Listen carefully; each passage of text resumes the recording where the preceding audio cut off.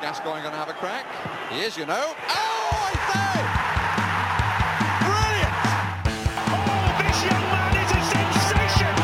Dele Alli, out of League One, into the Premier League. Oh, what a goal!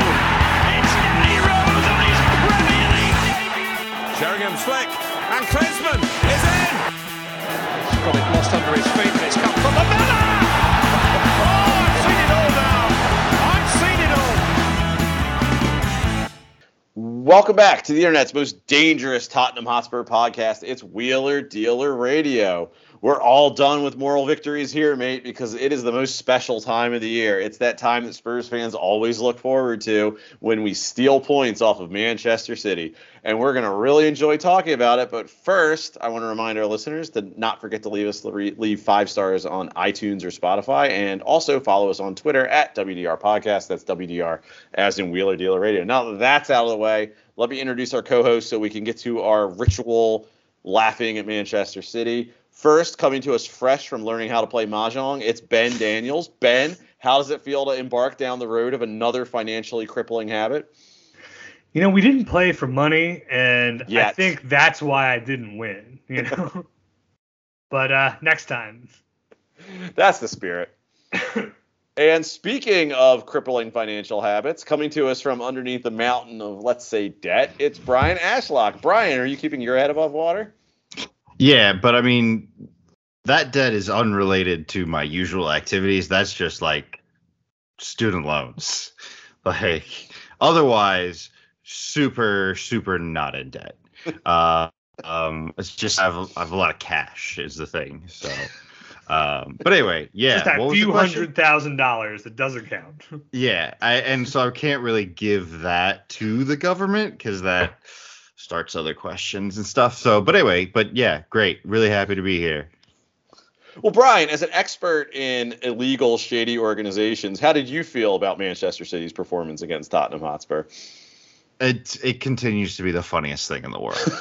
Like, I don't think, you know, there's no doubt that they were the better team, that they, you know, aside from their profligate finishing, they were just better than us. And this happens all the time. And yet we still continue to, you know, if not just outright beat them, just embarrass them in new and hilarious ways. Like, you know, Kulusevski sending Nathan Ake flying to win a header and then doing the LeBron silencer celebration afterwards was like, I mean, chef's kiss. Like, that's just the best stuff ever.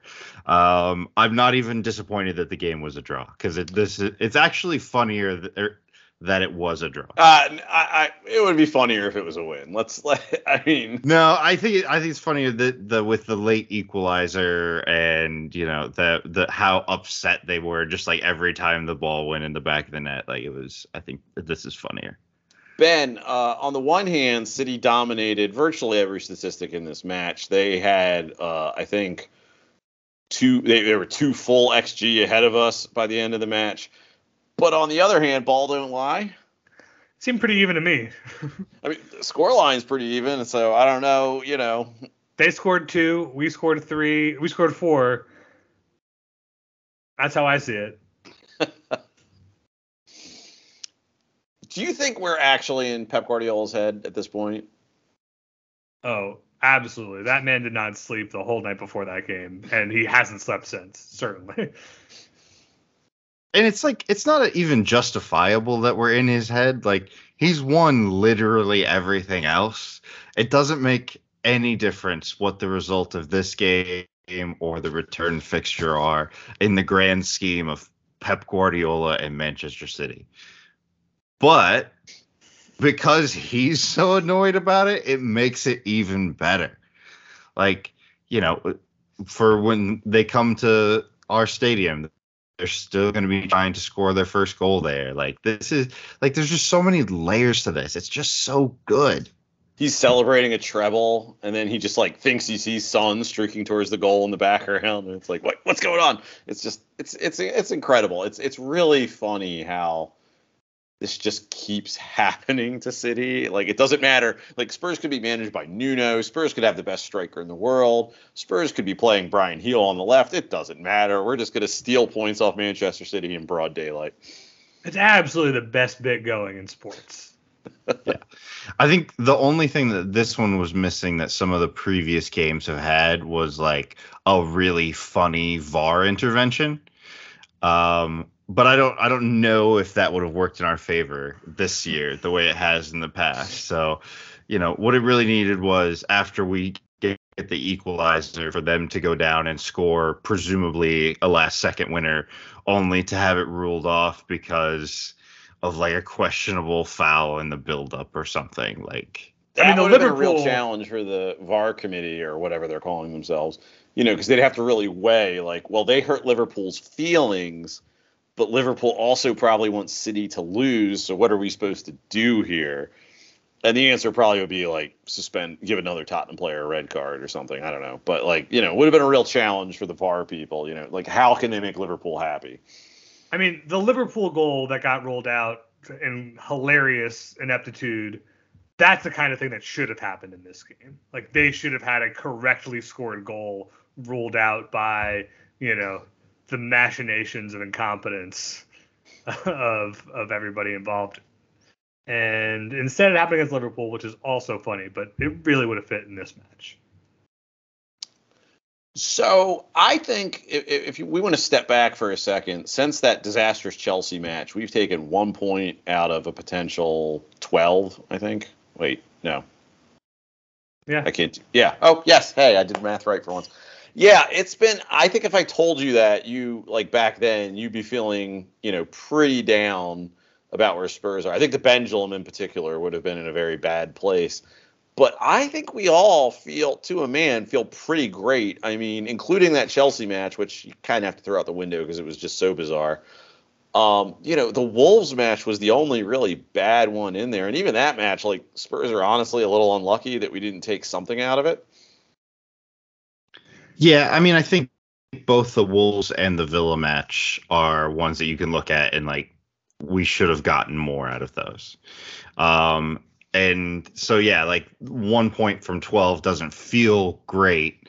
But I think if you look big picture, we're still within touching distance of the top. We're only 6 points out of first. Uh-oh. Well, to finish Brian's thought, we built up a nice head of steam in the first 10 games, so this hasn't really hurt us too dramatically for our final table position. And again, we're all coasting on vibes, so it doesn't really matter that we're not winning as many points as we should, because like the thing that feels good right now is that the team looks good, that we're building in the right direction. We all understand that we have a major injury crisis. We're weathering it as best we can. The Villa game was very promising. And this, again, if you told us that we took a point off of City starting with this lineup, I think we would have all taken it, at any point in the season. So it's all good. The Ange era is going well. It's kind of funny because it's, all the things that I think we all knew we would have to sort of tell ourselves, for lack of a better term, at the beginning of the year, like in terms of it's about the performances, not about the results and all this other stuff. It's like that's all true, but we got so used to just like taking points from every match at the beginning of the year that it kind of derailed it. But I think, like you said, I think what you said about City can apply to like the last stretch of games, which is, it's kind of incredible that the Wolves game aside, which, wasn't a disaster, it just wasn't good, we've just been playing really well, and you've got to feel good about the way we've approached all of this. I mean, there was a lot of talk before this game about like, how are Spurs going to adjust their style of play, and it was almost like a weird backlash to how much everyone loves Ange or something. I don't know, but it's like there were obviously adjustments in this match, but like, does anyone like sane think that if we just like bunkered men around the goal and tried to hit him on the counterattack, this would have gone any better? I mean, right. I think it's entirely defensible, and it worked. Right. I mean, we talked a lot last week about, the approach against Wolves and how it was a little negative, and we were pleased to see Ange correct that against Villa. And even though we didn't win, we looked like ourselves and we played really good football. And, I think, like you said, the pragmatic thing that every, commentator calling the game was like outraged by was that we didn't go back to a more, disciplined defensive lineup, and we ran it back with like the same cocaine football lineup that we played against Villa. And, I think calling it naive is just completely a misread of what we're doing. Like, Ange knows exactly what it is to put out a lineup like that against a team like Man City. It's not like he's a child lost in the woods who doesn't know how to like pick a lineup. Like, he knows what he's doing.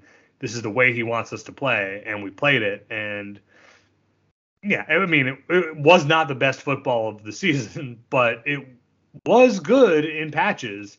And we, even though the expected goals looks extremely lopsided, I don't think it's like a grand theft of points in this match. Like, we were fair value for those 3 goals.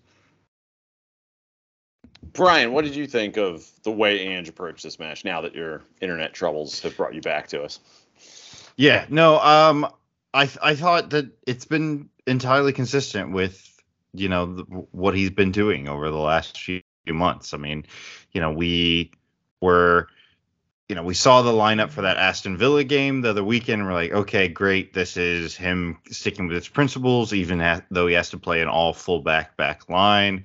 And this was just the same. And I mean, I guess, part of the thing is his hand is really forced by injuries in a lot of regards here. Like, the main decision or big decision that he made here was leaving Eric Dyer out of the squad entirely, and and continuing to roll with Emerson and Davies as center backs. And it's just what he does. Like Ben said, it's not naive. It's not, it's not having a plan B, which I thought was interesting that so many people kind of pulled him up for, not being able to play a different way or whatever. I mean, he could play a different way. I'm fairly confident of that. Like, we saw it against Wolves. It sucked. What happened here is commitment to principles and commitment to ideas and commitment to the project that he's undertaken at Tottenham.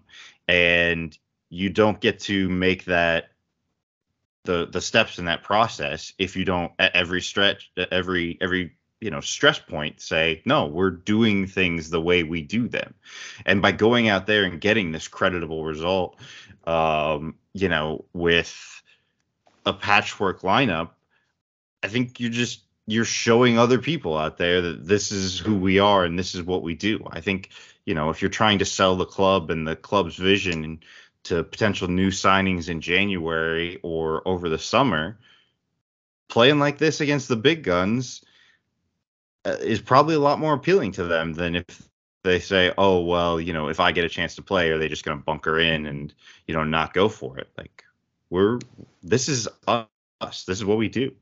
I think this match also showed how reductive that conversation was. Because, and I think Ange does deserve a lot of credit for sticking to his principles and playing this way against Manchester City. And I enjoyed the hell out of it. But, you could see we were under it. We weren't playing great in the first half. I mean, they were outnumbering us all over the pitch. So he makes a change at halftime and, he pulls off heel. He puts on Højbjerg, and you could just see the difference it made. It's not like Ange is just like, we're going to run out the 4-4-2 and see. I mean, he doesn't play, but you know what I mean? Like, previous managers might have done that. Like, we're just going to run our system out, see what happens, and it's going to work one way or another. I mean, he makes adjustments, he tweaks things, but yeah, there is this commitment. And I just think, I don't think it's as suicidal as everyone seems to think it is, because, does anyone think a backline full of fullbacks is going to be able to just sit outside our 5-yard box and keep them penned in for the whole match? I mean, I said on the show last week, I thought they might beat us 6-0. They could have. I mean, yeah. I mean, I still don't think that, those center backs against Holland was great. But, like, what other options? How many goals did did we Holland have? score? Yeah, 0. So, I mean, they Okay. did shut him down. They did shut him down. Which brings up the question, like, is Holland a fraud? Yes. Yes. Which The I answer think, is yes. yeah, I think that certainly bears discussion. But no, I just, I don't know. The fullback thing will end soon. Romero is now back from, his suspension, It'll just and be 3 fullbacks instead of exactly, 4. and so that's so much better. So, the mobility in the back line and the passing and the possession play that Emerson seemed to struggle with so much in this game, will at least be.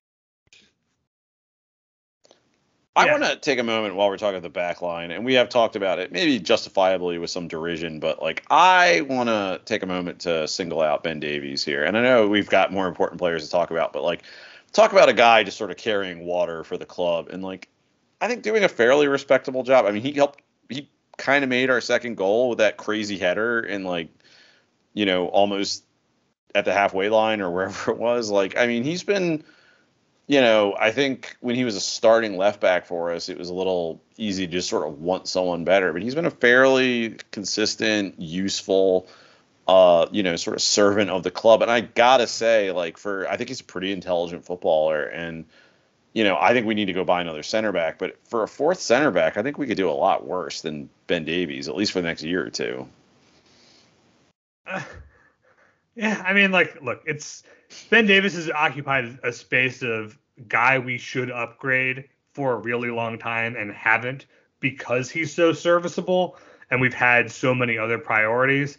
And it's probably going to be the case again where, he is the last backup to get replaced because, like you said, he comes in, does a job, he'll surprise you sometimes and do something really great. And usually just sort of goes about his business without too many errors. And yeah, I mean, it's a good guy to have around. I think, I think we'd all prefer someone with some legs to play in that position, but we don't have that. So Well, and when you get to come on fourth center down. back and you're not Chelsea or City or someone with tons of money to burn, it's just hard to find that. So you either got to get a young guy on the come up or whatever. But anyway, let's talk about some of the more important players in this match. Dejan Kulusevski, that man, I mean,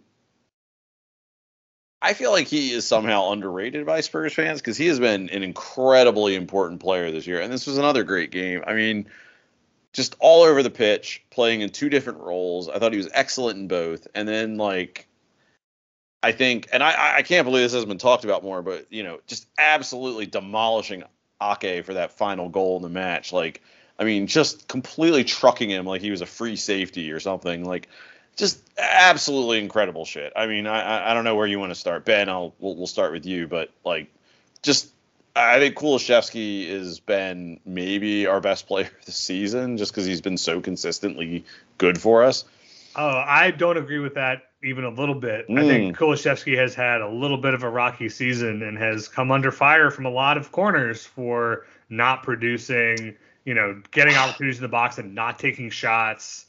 But man, I just think with how injured we are, his ability to run has made him so important for us. Like, well, what I'll say is in the last 2 games, he has, I think, really stepped up and really taken on that responsibility in a way that I don't know. I don't feel like he was really creating a ton, doing a lot from his sort of right wing role in our normal setup. It's how he's responded to this injury crisis and this reshuffling of the team that I think has really impressed me about Kulusevski. Because, I mean, we've seen him, his first spring when he got here, what a player he could be. And he hasn't really hit those heights since.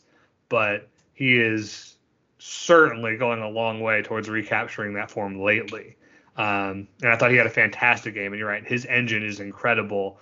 For a guy who doesn't look like an athlete, doesn't read as like a fast guy, he is a guy who just has stamina forever. And you can see the team getting run into the ground towards the end of matches, even towards the end of the first half. We run a lot as a squad, and he never seems fazed by it. But great game. Yeah, and I mean, I think I'm just stuck on that goal. Like that's just that fun goal. And the way he has to bust his ass to get up there to even be in position to just absolutely destroy Nathan Ake is something. And then look, the header's not great. Like if he would have had a little better execution there, maybe it would have been even cooler. But I mean, gosh, like what a cool moment, and the celebration afterwards, I already said, was like that was terrible. So I'm good. sorry. Every celebration he scores these really important goals, and it looks like he doesn't know what to do with his hands. Like it's just like no, I loved it. It was great. I loved it, and I've kind of liked him in this central role that he's been playing the last couple games. I'm not at the level where I think that he's like our backup to Madison. But I think that, late in games, or, if we want to, start games like this and kind of go at people right from the jump, I think it's good, and he's pretty useful there. I mean, I think he was better on the right, honestly, in both of these last two games. It's after we made the switch, when we brought on Højbjerg for heel at halftime and shifted Kulusevski back to his normal right wing position. Or actually, did he go to the left and Brian switched to the right? Or no, Jota went to the left. That's what. Yeah. Yeah, no, I think back on the right, Kulusevski was a lot more effective. But he was good in both. And like in the first half, he had that great crossfield ball to set Son free for the first goal. He is one of the few guys in this team who are capable of like playing a pass like that. It's a kind of like Harry Kane ball that we've really been lacking, especially since Madison's gone down. But, he has a lot. He has a lot to his game. And the fact that he is now a 2-position option is really helpful for us. He kind of reminds me of Kane insofar as that his lack of a real burst, I think, leads people to really underrate him. Like, if he was a step faster, I feel like, he wouldn't be playing at Spurs. Like, I just think he would be rated in a different way. But he's so good. And, even if he isn't as fast as maybe you'd like him to be, especially when he plays on the flank, it's, just the fact that he could just run all day long. I mean, we've talked about, I think you saw it again in this match, even though it's worth pointing out, and we'll get to Johnson in a minute, he created that cross at the end of the match, but you can see Johnson getting leggy, after the 70th minute. And, I don't want to blame him for that, because that's a lot of miles on those legs. But, like Kulusevski never gets leggy. He's like, that guy's just running, and he just keeps running the whole match. He's always there. And, I was joking because it was fun watching him sort of posterize Ake there. But, he has the energy to, if you watch that play, he's running all the way across the field to make sure he's there in time for it. And that he has sort of the energy to not only get there, but completely run over a Premier League player. It's impressive. Like, it's funny, but it's also impressive. Right, a guy with fresh legs who had just come on. Yes.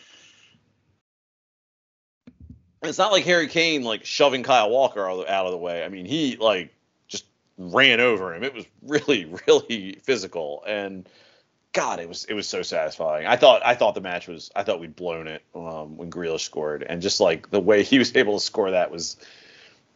I don't know. Kulusevski scores a lot of goals that make me feel very happy because they happen super late in matches. And that's probably not a coincidence. Like, this guy's got a motor for days, and that's probably why he's scoring so late all the time. Yeah, I mean, that's one of his best features is you can kind of consistently bet on if you need him to, hey, he'll go the full 90. And with some of our other wide players and some of our other attacking options, you have to start thinking about getting them off after 65, 75 minutes. And with him, you're literally never going to need to worry about that. I want to talk about some of our other good performers because we had a couple of them in this match. I think it would be remiss without giving Son credit. It's funny how, as Spurs fans will complain about sort of bogey players who, always seem to have our number. And I think sometimes we don't fully recognize when that's the case with our guys. And, Son must be an absolute nightmare for Guardiola and City. I mean, he always fucking takes it to him. I mean, that first goal was just classic Son, especially Son against City. And it was really kind of interesting to see like Doku, who's such a good player, and that ball goes over the top to Son. And if a player with a little bit more defensive confidence is sort of covering Son on that, I think Son maybe doesn't develop that chance, but Doku kind of doesn't know whether to stick or twist.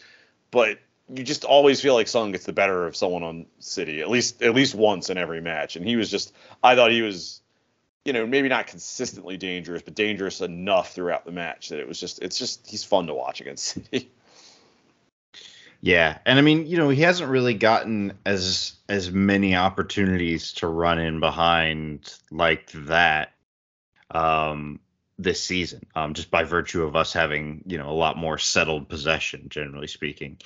But I mean, for me, you see him like burst past those guys and take that first touch, and you're like, oh, he has a chance here. You just felt like he was gonna, because like you said, it's Son against City, and and also we'd not looked that great up to that point. We'd really looked like City were gonna blow the doors off of us, and then all of a sudden Heung-min Son is one-on-one with Ederson. You're like, oh, okay, well, maybe this is good. Maybe we're gonna be fine. Yeah, I do wonder, if we had a real striker in this team and Son could be the guy, on the wing, getting to run him behind more, if he could really start cooking again. But whatever, that's neither here nor there. We've got a lot to sort out between that.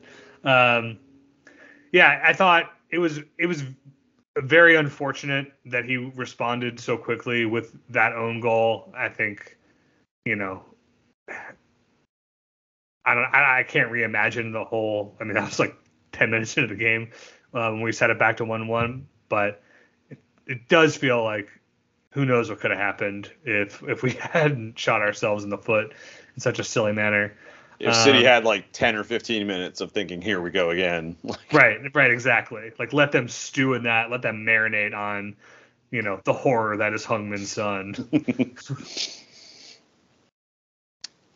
But Sonny's great, and it was nice. I feel like every time anyone's like, "Oh, is Son past it, or is Son not firing anymore?" He just like does something like that, which it was a little more isolated in this game, but it gets City, so who knows.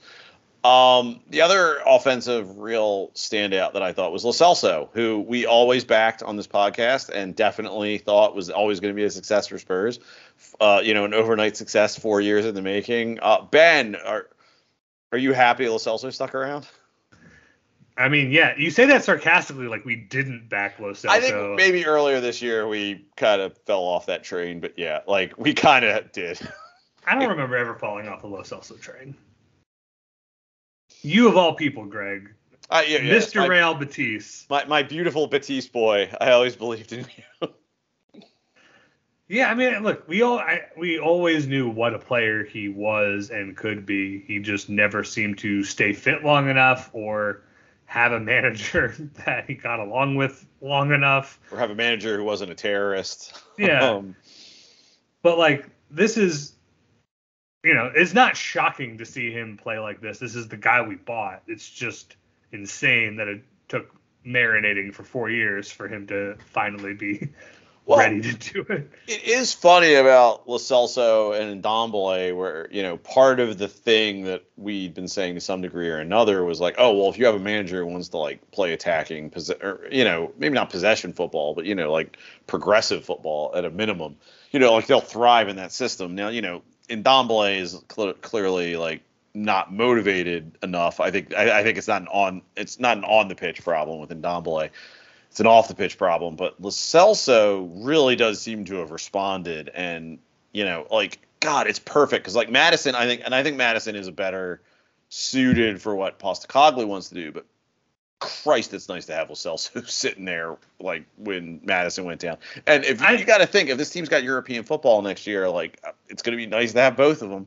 I mean, the thing is he spent the first half in the Sarr position, and I think Sarr has had a great season so far. But I think it's a real question if everybody's fit, which of the two of them plays in that third midfield role. And I don't know. I think a Lo Celso and Madison on the pitch at the same time, the way we have Lo Celso and Kulusevski, I think that might really fucking cook. Well, especially because I think Lo Celso is better suited for a deeper position. Dare I say a Luka Modric role on this team? Like, I mean, he does shit when he's sort of further up, but like I definitely think a Madison is, I don't want to say a forward, but he certainly, I think, thrives a little bit closer to the opposition goal than, like, I think Lo Celso could be successful there, and God knows I saw him be successful there at in Seville. But he's like, I think he's sort of, I've been most impressed with him under Postecoglou about sort of his passes from deep. Yeah, he's much more of an 8 than a 10, but he can do the 10, and which is nice. And I agree with Ben. I think certainly there's a way that we can play that allows for both Madison and Lo Celso to be on the pitch at the same time, and also doesn't leave us being completely open. I think that's a pretty interesting lineup to play around with against some of these weaker teams where you need to try to open people up and that sort of stuff. I still like Sarr just for he's more busy. I think he gets up and down a lot more. He allows Porro a little more freedom from his fullback position. But yeah, I mean, in this game specifically, Lo Celso was great. I don't think he had a pass that he didn't complete. I think he was like 40 for 40 on his passing at least in the first half anyway. I think he misplayed a corner. Yeah. And that was his one incomplete pass. So, and I mean, that's in a game where we're not having 70% possession. Like, it's in a game where we're under pressure, and he's not getting time on the ball. And so, like, he was making good decisions. He was picking out his teammates in open spaces. He was, popping up around the box. Like, he almost had a second goal that just like got an unlucky deflection. And, I think he's certainly good enough to be a starter on this team. And I think, that doesn't overall jeopardize the quality of the team going forward. But like, he just has to have like a sustained run like this now. And that's always going to be the question with him is, can he do this for 2 or 3 months of, playing and starting regularly? And it's just never staying fit.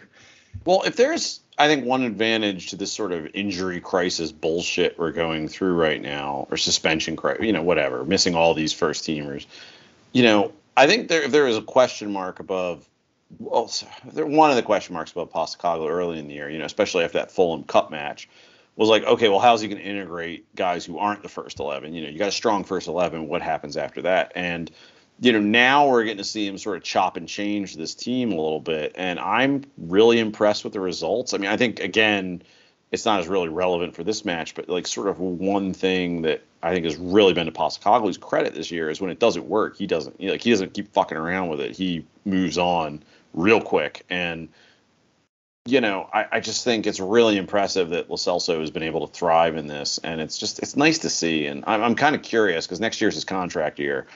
And I guess either we're probably going to re-sign him or we're going to get a lot of money for him. And I guess neither of those is a bad result. But it's nice to see Lo Celso starting to do those things that, we all thought he could do all along. And maybe it really was just like Jose Mourinho is a terrorist and Antonio Conte sucks and Nuno doesn't fucking know what the hell he's doing. But, it's nice to see him playing like this for us. And I gotta say, it's really nice to see him doing this for us and not Villa this year. So I'm really happy he's here right now.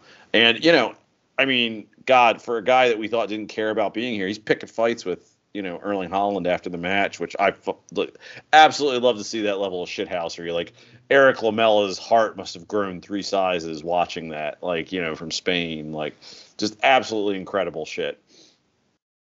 I think we can't sell Lo Celso. Well, not. So when I say that, no. Like even this summer. I don't mean in January. Sorry. Outside of our starting 11, like he is definitely the next best guy, and depending on how you want to arrange that midfield, he might be in the starting 11. Right, exactly. Like I think we've got a guy who can do what he will do will cost a lot of money, and if Lo Celso can stay fit and stay in form, then that's a problem solved. And I hope he wants to stick around, and I hope he gets. Daniel Levy extend Giovanni Lo Celso. We're finally right. 4 years later, we're finally right, and we're very happy about it. Yeah. I mean, his goal was so well taken, and besides all of the string pulling that he did, he had a lot of fight in him. I think he seems literally up for it in this case. Yeah. Yeah, I don't know. I mean, Barcelona seem to need midfielders, and if they wanted to pay actual money for him, not that they have it, I don't know if they have any levers they still need to pull or whatever, but I don't know. I think we can easily part with him. We can part with him? Yeah, well, I think we can sell him. Like I understand that maybe in January. In January? Right. In January, maybe it doesn't make sense, obviously, because of all the injuries we have right now. But, I'm fine with letting him leave over the summer. I don't know if he's going to want to stay because he probably knows he's going to be second banana. I mean, I'm talking about the summer here, not January. But, imagine it's so good, and having an option like that. And, we're going to be in Europe next year one way or another.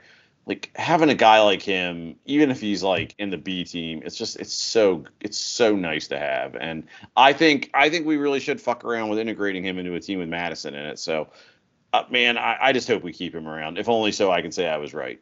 Next year, when we see Bentancur, Lo Celso, Madison line up in our midfield, we're gonna fucking ruin people. I will fucking die of happiness if that happens. I will be so happy if that's a midfield we're running out and beating teams with. God.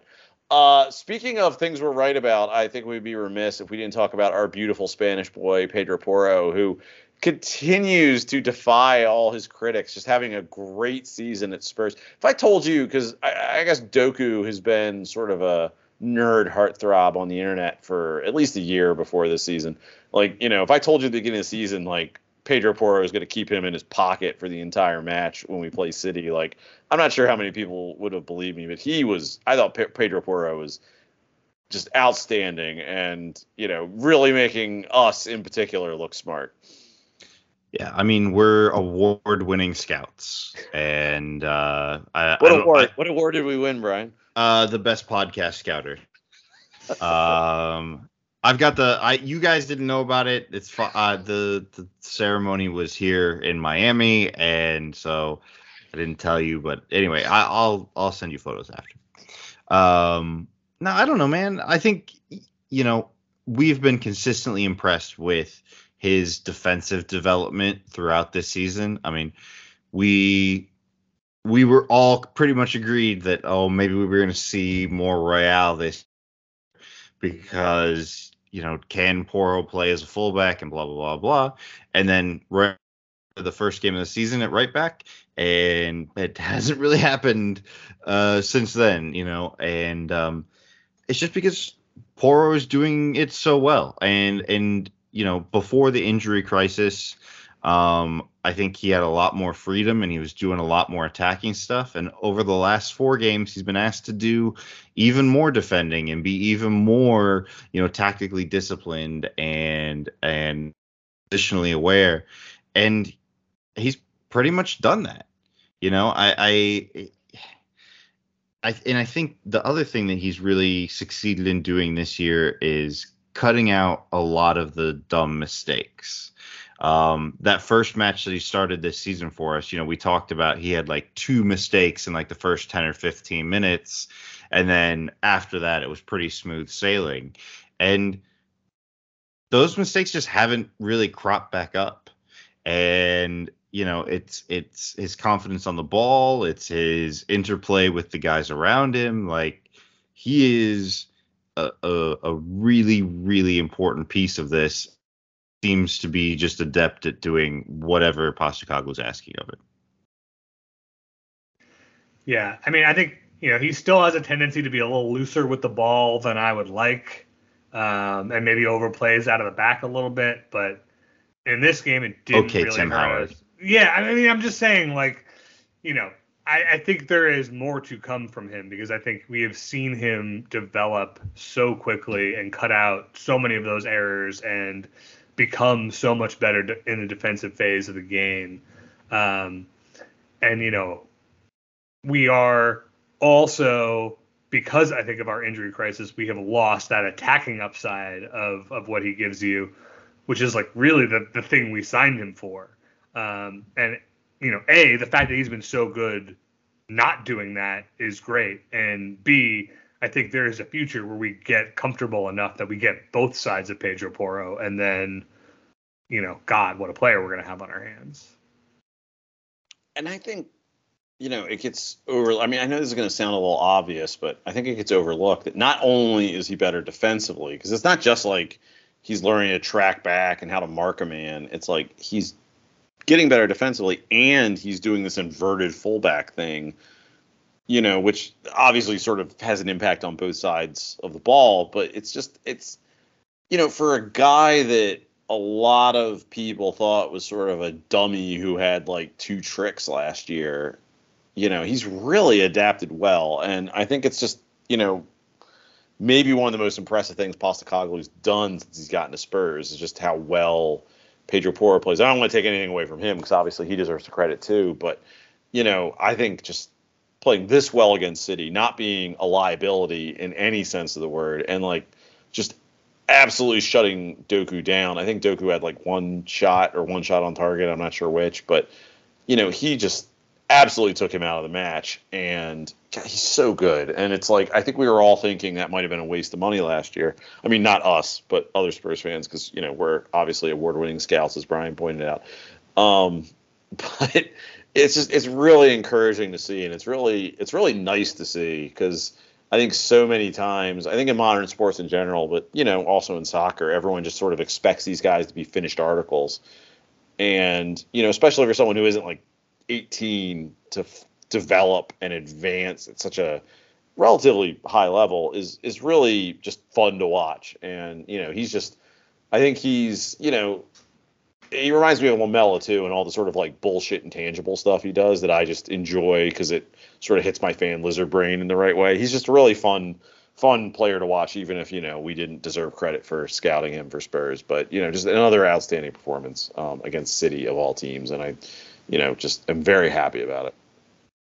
Yeah, and it's a little like, I don't know, revenge quote unquote game for him because he was a City player at one point. I don't think he ever played for them. Vaguely, no. I think he never even went to Manchester. So yeah, so who knows? I don't know. I've been really happy with him this season, and I don't know, I hope he keeps it up. Like, it's been really great watching him play this year.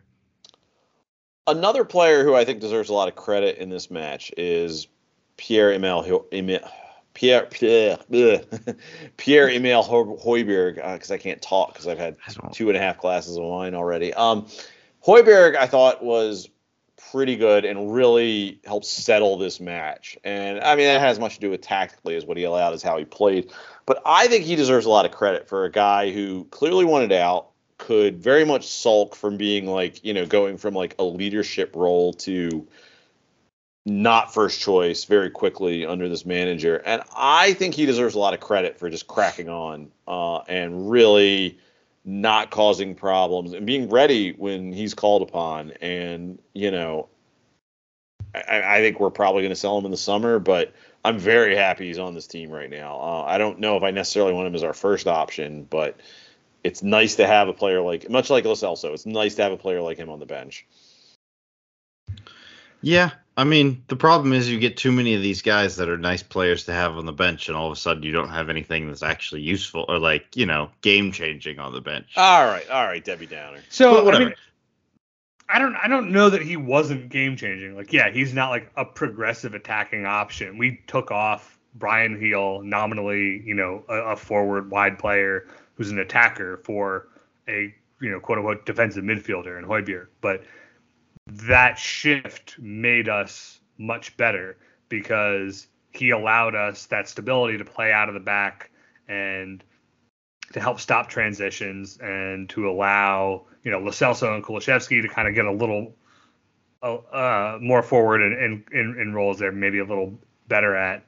I think the match that he started against Wolves, the 60 minutes he had to play against Aston Villa, have been bad, and bad because of him in a lot of ways. So, I think it's not, he doesn't have a perfect track record this season of like making us better, but I think in his substitute appearances, when he's deployed situationally, I think he has really worked out for us. And I think this was a game where his strengths were well suited to, the shape of the match. In a way that they weren't when he came on for Bentancur. He made us worse, frankly. So again, I'm pleased to have him as an option. I'm pleased that when he comes on, he is a professional about it and isn't, sulking his way through the match, ready to leave in January. But I think, this is Man City. We're under pressure. We're down a goal. He comes on and, really turned the game around for us. So he's a very maligned player, and I think it is not entirely deserved. This is going to maybe sound a little harsher against Højbjerg than I mean it to, but like, he's generally not the caliber of player we have as like on our bench or as a second choice. Usually that's like a guy like Højbjerg is serving that role on a Manchester United or a Manchester City or a Bayern Munich or something like that. And it's nice to have sort of that quality of player. And weirdly, like, we have a lot of sort of bloated squad issues this year, but with the way Ange has managed things, we're kind of between him and Lo Celso, for all the other selection issues we have in terms of not enough backup attacking players or whatever, like, it's kind of nice to have players of that caliber to turn to when sort of your first choice isn't available or isn't working. And it's, that's arguably been sort of one of the problems the Spurs have had the last couple of years, like sort of the drop off of your first 11 into who you're bringing onto the pitch. And he's really made a difference, I think, being able to like come on. And I think, his professionalism in particular has been really appreciated by me, at least. So. No, I mean, he's always been a good professional. He's been like, and this hasn't been any different. One of the guys that I also wanted to talk about from this game, and actually for like a slightly different reason, was Yves Bissouma. And it was really interesting how poorly he seemed to cope with the pressure from Manchester City, especially because, his whole thing has been kind of his ability to play well under pressure, to be press resistant, to turn out of pressure and move upfield. And I don't know if it was rust or if it was just not his day, but he got caught in possession quite a few times, made some pretty sloppy passes, and just all in all, I thought had a really pretty bad game. Yeah, and I mean, I think it's been a few matches that he has not been up to the standard that he had set for himself earlier in the season. Like, I mean, I feel like on this podcast for the first 8-10 games, we were, spent so much time talking about what a incredible transformation he had, what a difference he was making for us, and, how we got so lucky that, Conte's terrorism didn't ruin what's clearly the best defensive midfielder in the Premier League. And he has increasingly not looked like that guy ever since that red card, I think. Was it Luton? Yeah. Burnley? Luton. That he got that red card. Like, he has started looking less dynamic and less confident and less swaggering. Well, I think it's like two things, because I think on the one hand he's been like, I could understand that he'd be questioning himself, or at least let me rephrase that. Like, I think on the one hand I could understand if he was playing a little more carefully, because he was on that weird yellow card thing for a couple games. I think this is the first. Was it? Did he come back last? He came back for this game, right? Like, He was back for Wolves, and then he was gone again. yeah, then he was gone again. That's what I mean. So, he comes back. He's playing under this, like, you're about to get suspended on a really tough stretch of matches. So that's probably going to affect his play. And then he comes back against Manchester City, which is, not the best game to maybe regain your form in. So I don't know. I kind of want to play some teams like that aren't maybe so daunting, if that makes any sense, and just see how it goes, because I feel like it has maybe been an unrepresentative sample size between him trying not to get that extra yellow and suspended for another match, and also then we play City, which is just difficult for a whole other variety of reasons. But maybe he was just on an amazing 10-game stretch and we're not going to see that again. Yeah, I hope that's not the case. I hope he can figure it out, because with Bentancur down for the next 8 years, we're going to need him to step up, unless, maybe Sarr can come back and we can try him as a 6. But, yeah, we need a better Basuma. Like, the giveaway that he had for, was it the second or third goal? Third. Was just like, what are you doing, man? Yeah. It is interesting how, you talk about that third goal, and because, Basuma's trying to dribble out of 3 guys or whatever the hell it was right there. And, we heard from the players about Ange's post-game talk or halftime talk, where he's like, I want you to play the ball more. It's like, I'm going to take the blame for it, not you. Like, this is what I'm telling you to do and I'll eat it. And, Basuma needs to be better there. But it's also really encouraging to have a manager who's pushing guys to take risks and do progressive things, as opposed to this just Chelsea cancer ball we've had to watch for the last 4 years. It feels like, with Ryan Mason's sort of interregnums excluded. It's just, even if, again, I'm Basuma's got to play better, but I am at a minimum encouraged we have a manager who's telling these guys to take chances. As opposed to just play it safe and keep it boring. Yeah, I mean, the ability to continue to do that, all under immense pressure in the match, or under whatever sort of pressure that you're under from losing 3 matches is and everybody that we're putting out there every week is facilitating that. I mean, whether it's Basuma or Lo Celso or whatever, and everybody buys into it, and that's great.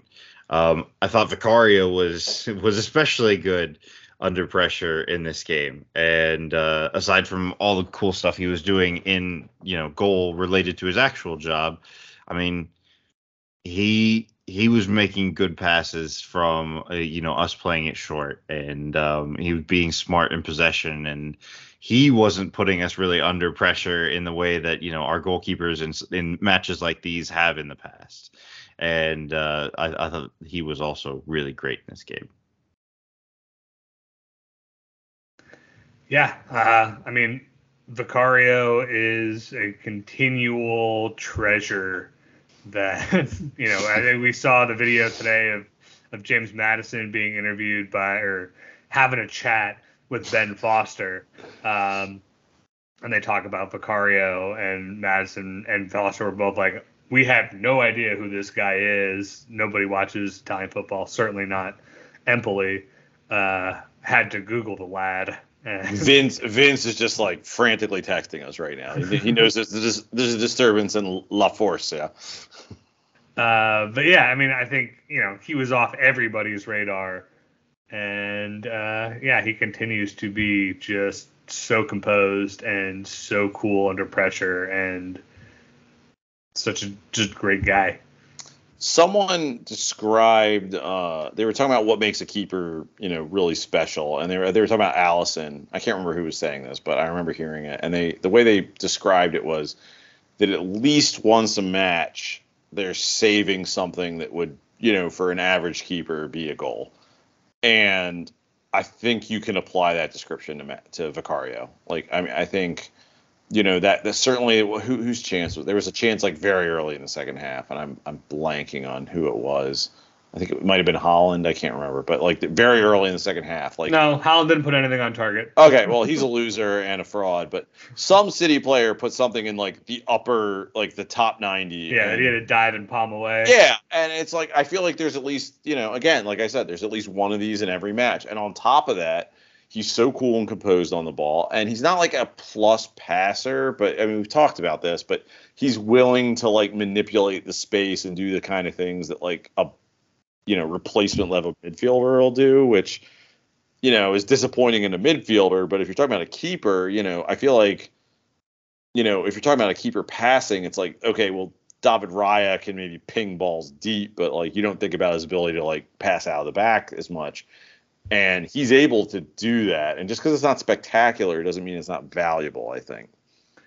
I think one of the things that he was bad at is the long passing for sure, but he was willing to go long in this match in a way that I think he is normally, and I think coaching is like, we don't do that, but was willing to just send it up the pitch as necessary. And I think that was encouraging, because I do think sometimes it's like we try to do too much to play out of the back when it's not working, that sometimes you just need a loose ball pinging around midfield for us to like, pick up on a messy, broken transition and get something going. And I think he is not a guy to do that, and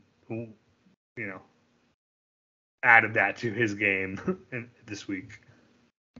But it's impressive because he's just willing to suck players in, try to start progressing the ball upfield, and he was willing to keep doing that against City. Again, when we talk about Ange and his sort of courage with the system, like the players are sticking with it too, and that's a risky strategy, and that guy's committed to it. So yeah, and I mean, look, how often is it that we get to praise a goalkeeper that conceded 3 goals, in a match?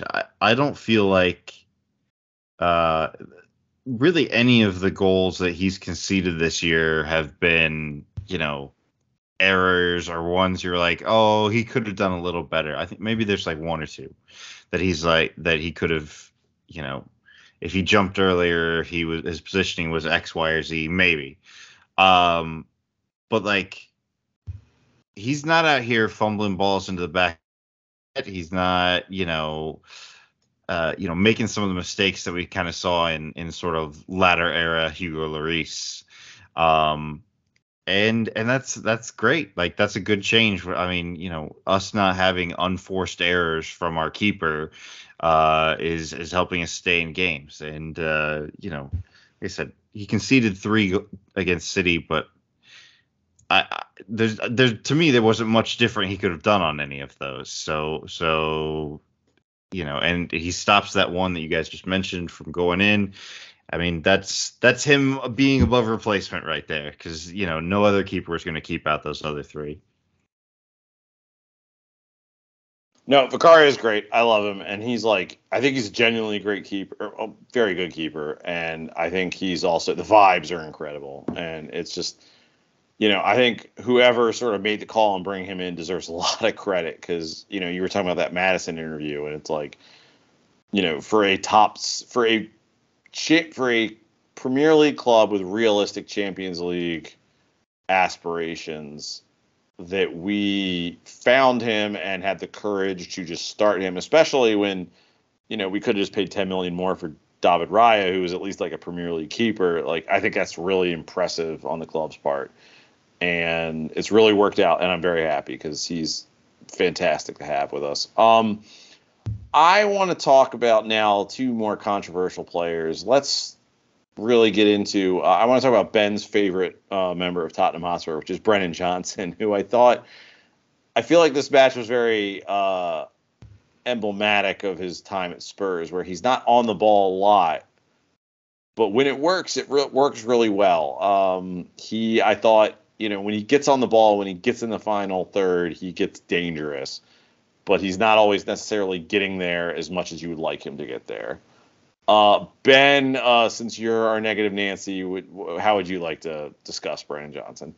I mean, it's the same Brendan Johnson we get every week. Like, this is the exact, like you said, emblematic Brendan Johnson performance. He was a 50% passer, no dribbles, like, guy who doesn't do anything when we have the ball in front of a defense. He's just not worth anything in those phases.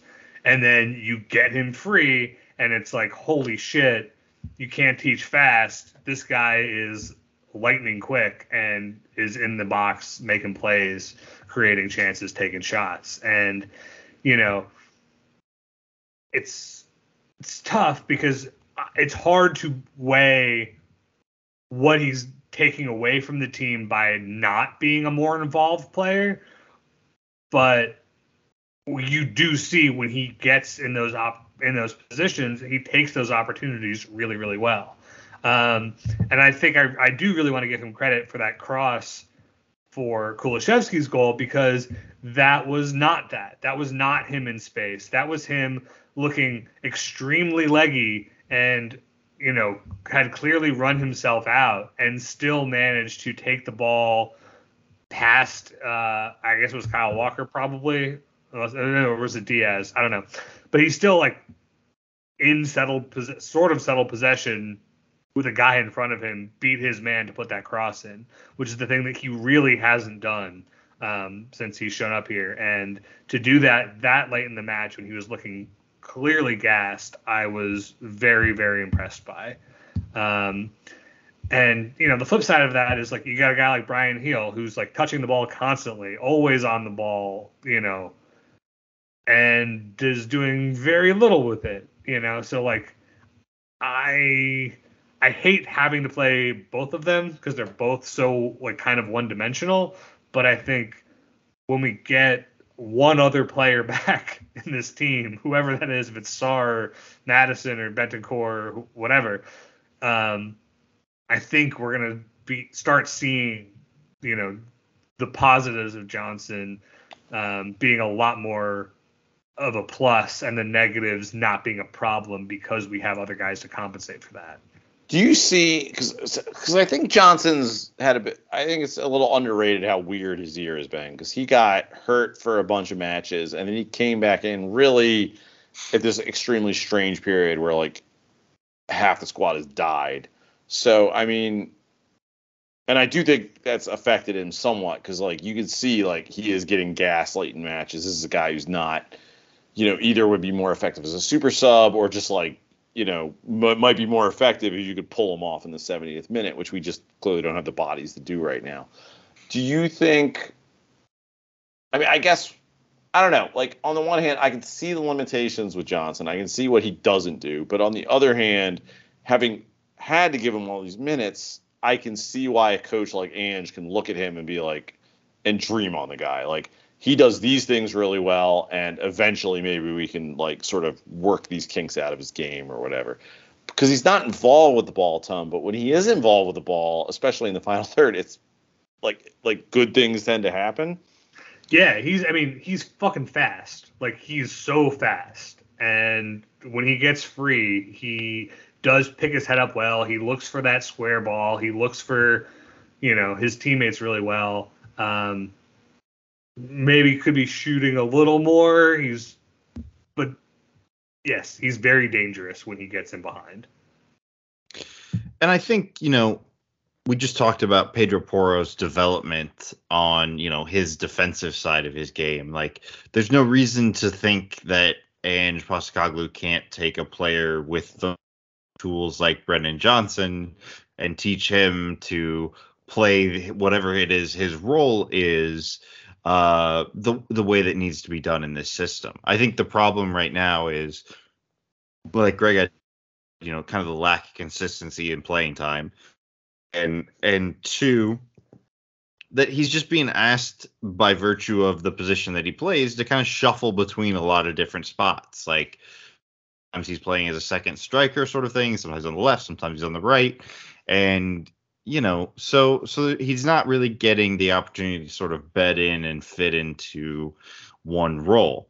And I don't know. I think this isn't like an instant signing that we've had, but I like you guys said, there's things that are happening. There's tools that he has that give you reason to believe that with more time and a little more development, he can be successful. I certainly think, he has shown the capability to be a above average to plus passer.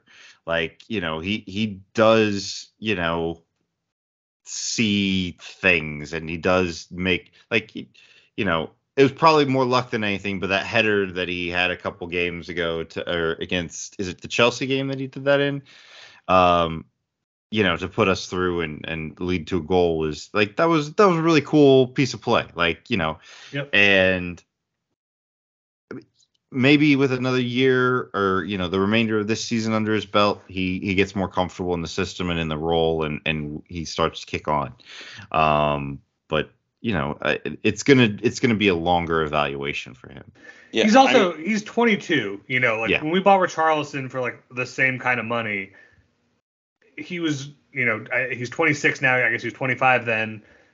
We'd seen him play in the Premier League for a lot of years by that point. There was a lot less to dream on in terms of his development. Like Johnson, this is his second year in the Premier League. He's very young. Like, there is plenty of time for him to develop, new tricks and round out his game. I think we all trust Ange to be the coach. If anybody's going to get it happening, it's going to be him. If he's not like the guy, I think he's very useful as a guy in a way that I think, Brian Heel has shown probably isn't going to be. And, we have such a thin squad that a guy who, even if he ends up just being this limited version of himself, is still a useful guy to have on this team. That is a great transition, Ben, because Brian Heel I actually felt bad for in this match because, like, he did some things that are really positive. Like, I mean, he helped create that first goal, and you could see like where he's a really talented footballer. But like at the end of the day, like I come away from this match, and it's maybe not fair to him because City is City, and maybe against other teams he can do a little better. But like I'm just like, this guy can't physically hack it in the Premier League because like Kyle Walker, who I think maybe this is just a me thing. Like, I mean, that guy like got on the juice or something after he left Spurs because he is just so big and strong now in a way that I just did not think of him when he was at Spurs, which might be a me problem, might not be a him problem. But, Brian Heel just like could not physically hang with him. And that maybe not necessarily to Brian Heel's, sort of right. detriment. A lot of people can't hang with Kyle Walker. Yeah, but you just look at really Brian could. Heel and you're like, oh yeah, we play like a Stoke City and he's going to get like his fucking like legs broken. And that's maybe unfair to Brian Heel. Maybe he needs to play a few games against like a Sheffield United or whoever and like, find his feet, because he did do some nice things. But like, man, that guy just doesn't look like he's up to it. Or at least that was my big takeaway from this. Yeah, I mean, it's easy to look at guys that are athletic and project what they could be. And while I'm not suggesting that Brian Heel is not in some ways athletic, like he does seem to have a lot of energy, he does do a lot of running, but he is not particularly fast. He is not particularly like dribbly. He's definitely not all that strong. And so it's unclear sort of what he's going to give us. I think his passing at this point isn't good enough for him to be just like a link player, and he doesn't get shots at all. So I just, it's hard, and I know we're limited by what we have available to us, but it's rough when we have to run him out there, and including some of the younger guys on the bench, and then even giving some playing time to Donnelly at the end of the game was kind of indicative of how he saw some of his attacking options in that game, and Heel is definitely probably like the weak link out of that group. The thing about Heel for me in this match is, yes, he is not physical. He is small. He is whatever. And, a good player can compensate for that. And, in having really good vision, having really good touch and whatever. The moment in that game that, lost me on Brian Heel forever was when he gets the ball and a broken play high up the pitch, and Son is standing there in wide open space.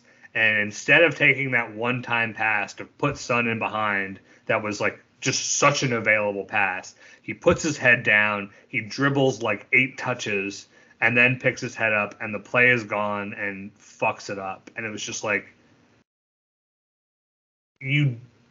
that's the kind of thing you gotta have it or you don't. And I just have not seen that from him, that incisiveness. He's just a guy who puts his head down and runs into blind alleys and then gets shoved into a locker. He's just, I don't know. I just, yeah. You need him to compensate for his lack of physical skills with something, and we're just not seeing that. I would like to think that we need to see him play against some more teams that aren't he's just played some weird games, and some games against some really good teams. I would like to think okay, he's gonna play against I don't know, Everton or whoever, and that'll we'll see a little bit more out of him. But like you said, he doesn't have the physical skills to overcome some of the issues he had, or the physical attributes to overcome some of the issues he has, and the decision making to overcome some of those physical attributes isn't there. And it's just, I don't know. It is what it is. My guess is he's going to be gone next year, which is what it is. But he does, this is a better outfit for him than, we've had since he got here. This is a coach who actually might want to use some of his talent. So, I don't know. Maybe something will happen. He's going to have to play a little bit for at least the next 2 months. So, he's going to have some opportunities. Maybe we'll see something. I don't know. I hope we do, but I'm not optimistic. Let's take a few questions from our listeners. I want to start on Blue Sky. And this comes from Josh Baker on Blue Sky. He wants to know, what is the funniest English fan base to make angry? I think, maybe some people are thinking it would be City this week. I think that's definitely not true, because City fans are terrible and don't actually care about anything. What Liverpool City fans? What City fans? Exactly. I live in New York City, which is the most fucking front-runner city in the world. And I guarantee you, every time I see a person with a City jersey on, they barely know who Manchester City is. It's not, you don't see actual City fans up here. But, yeah, that's not a real fan base. I think it's Liverpool. I think Liverpool fans are easily the most, sort of butthurt, giant babies in existence. But, Brian, we'll start with you. Yeah, no, I think that's the only answer. I mean, the fan outrage after, the game we had where what we had done was an affront to all of sport for all of time. That's peak fan outrage, I think. So yeah, aside from Liverpool fans and maybe, I don't know if a deep cut here, but Hearts fans. From back in the old days. Wow, Brian, what? Cartilage-free captain. I don't know. Maybe that's back, that deep-seated Hibs fan inside of you, coming out. Yeah, this was 12 years ago. We played them in the Europa League, and yep, we're dismissive of them as a football club, and they got mad about it. So mad. I mean, if it's not Liverpool fans, it's Arsenal fans. I mean, Arsenal fans. Well, you would know, Ben. I would defer to you on how wind-upable Arsenal fans are. I mean, look, they're the kings of online polls. They have a manager who makes Klopp look reasonable sometimes. Even Pep was scoring points off of him this weekend. They're an embarrassing fan base. Not just because they're our rivals. They are. We have another question for Blue Sky here coming from Reno Wallabout, who must be listening to our podcast for the first time. He wants to know, what do you think Christian Romero says to the first West Ham player he leaves in a heap this weekend? Oh man, I wish I knew more Spanish. I know that's contrary to the persona that I've cultivated on this podcast. But yeah, you don't need to know Spanish to talk to people whose native language is Spanish, Brian. So. That's true. That is true. Yeah, what would he say? I mean, probably something truly offensive. Like just the most sweary and derogatory thing you could think of to say, and that. Ben, you got anything to add? No. Fair enough. Ben Ball wants to know, we're 0-3-1 in our last 4 matches, and I'm delighted. Am I too easy to please, or are our prior 3 coaches so brutal that they made me completely reset my expectations? I would say porque no dos. Definitely. I think both of these things are true. I think we have lived through 4 years of Chelsea garbage, and we have very low standards. And also, Ange is magic, and I love him, and I'm so happy. Yeah, it's both. I mean, look, watching your team be fun is fun. It doesn't, winning is fun, obviously, in its own right. But, it is fun to have a team play exciting, fun soccer. And there is no shame in being excited about that, even if it's not delivering results. Even if, we haven't had 4 years of expectation recalibration, and even if we haven't, set our standards so low that we're, fine with losing, it's still fun to be fun. And I think it is important to remember that, because I think when we were good, it was easy to forget that matters. And it was just well, we got to win. And, it is about, it sounds like fucking loser talk to say this, but it is about more than winning and losing. It is about how you play the game, and you're there to watch a sport and be entertained, and this is fucking entertaining. It is amazing, because I've been, Ben, I know you were very down on Spurs for a lot of the last 4 years, but, I was a little dismissive of sort of how depressed you were by all of it. And I've rethought that take as we have watched Ange, because I don't think I realized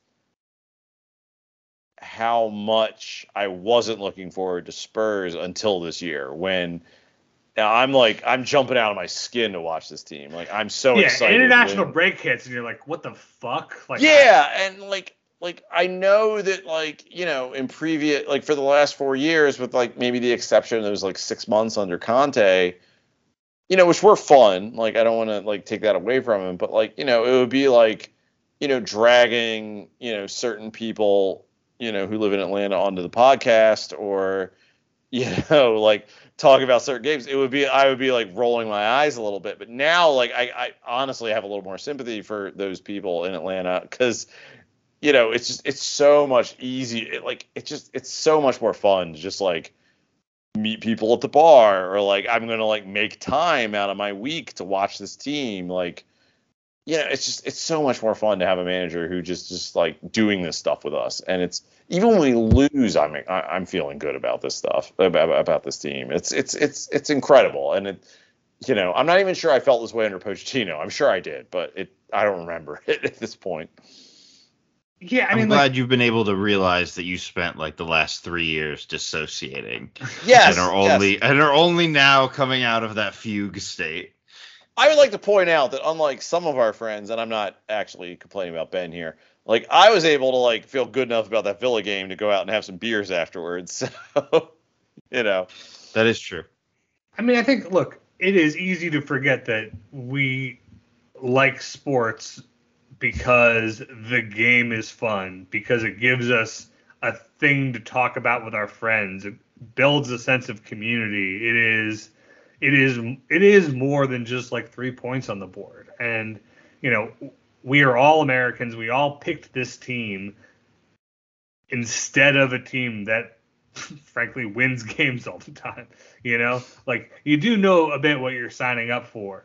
And for me personally, in the Martin Yule era, it was about an exciting team that, didn't win every week, but like they played really fun soccer and had guys that you were like really excited to see what they might do any given week. And like, being part of a fan base that was excited about that stuff and not just like, you see like the fucking dour, miserable Chelsea fans from that era who were just like miserable about winning most of their games, but not all of them.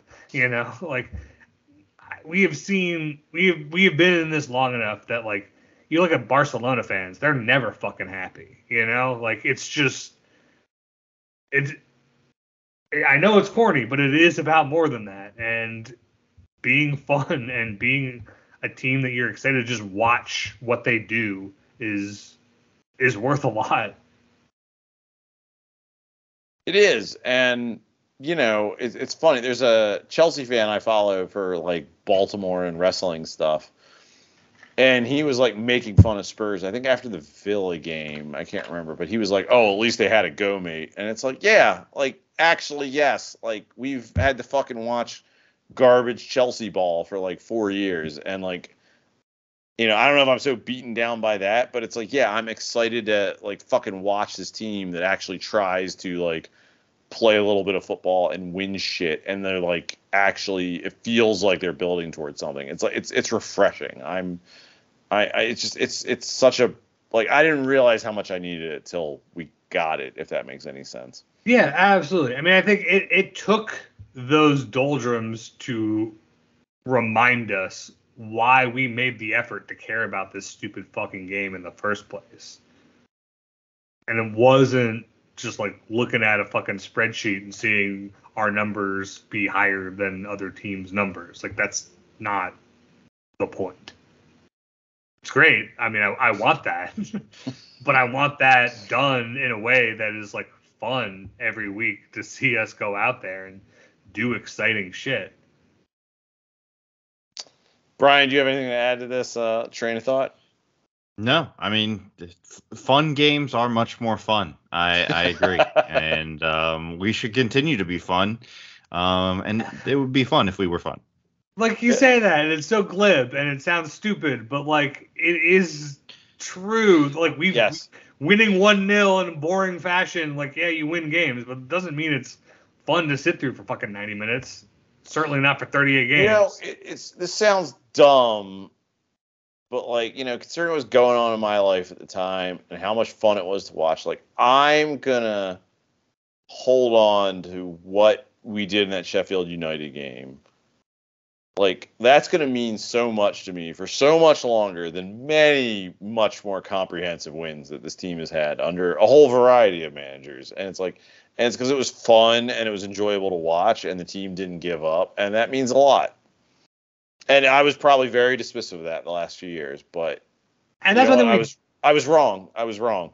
And that's one thing we didn't talk about with the Man City game is, but like, boy, the fucking fight in this team, the way that they battle back after going a goal down twice in sucker punch fashion a couple of times. With a bunch of the bomb squad in the starting lineup because of our injuries, Right.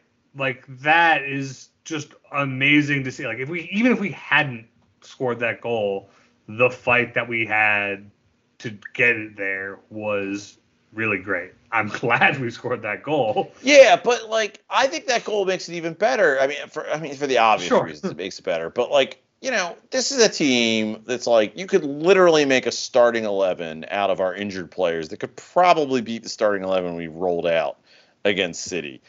And those guys fought and scrapped, and they didn't get discouraged when that goal went in, and they kept on going and won that fucking game. And you know what? That does mean a lot. It is fun to watch. It is like, God, this is going to sound glib and stupid, but like, yeah, we got our Tottenham back, or at least like the Tottenham we want to watch back. Like, it's awesome, and I love it, and it's great, and it makes me very happy. And like, I don't think I realized how much I missed it till I got it. And I'm very dumb, so.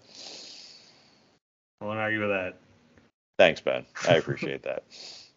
Brian, do you have anything to add to my very emotional, pretty drunk statements? No, I think that they were not at all glib or stupid, and I want to thank you for sharing. And Thank you. You should know that this is a safe space for you to share stuff like that. This is absolutely not a safe space for me to share. No, it's definitely not. On that note, it is time to wrap this up. Ben, where can people find you on the internet? You can find me on Twitter at ComradeUSpurs. Brian, where can people find you on the internet? You can find me on Twitter at Brian_Ashlock. That is Brian with a Y. You can find me on Twitter at Skipjack0079, and you can find me on Blue Sky at just plain old Skipjack. You can find Wheeler Dealer Radio on Twitter at WDR Podcast, at WDR, that is in Wheeler Dealer. Fuck it, it's too late for this. You know what it is. You know what it means. Yeah, fuck you. I'm pretty drunk. If you've listened this long, we shouldn't even need to tell you. Exactly. You know what? If you got this far and you couldn't hear me string the thing I say every week together, let us know. I'm just curious how many people made it this far. For Ben, for Brian, and for Brett Rainbow, I've been your host, Greg. Come on, you Spurs, and enjoy your lunch.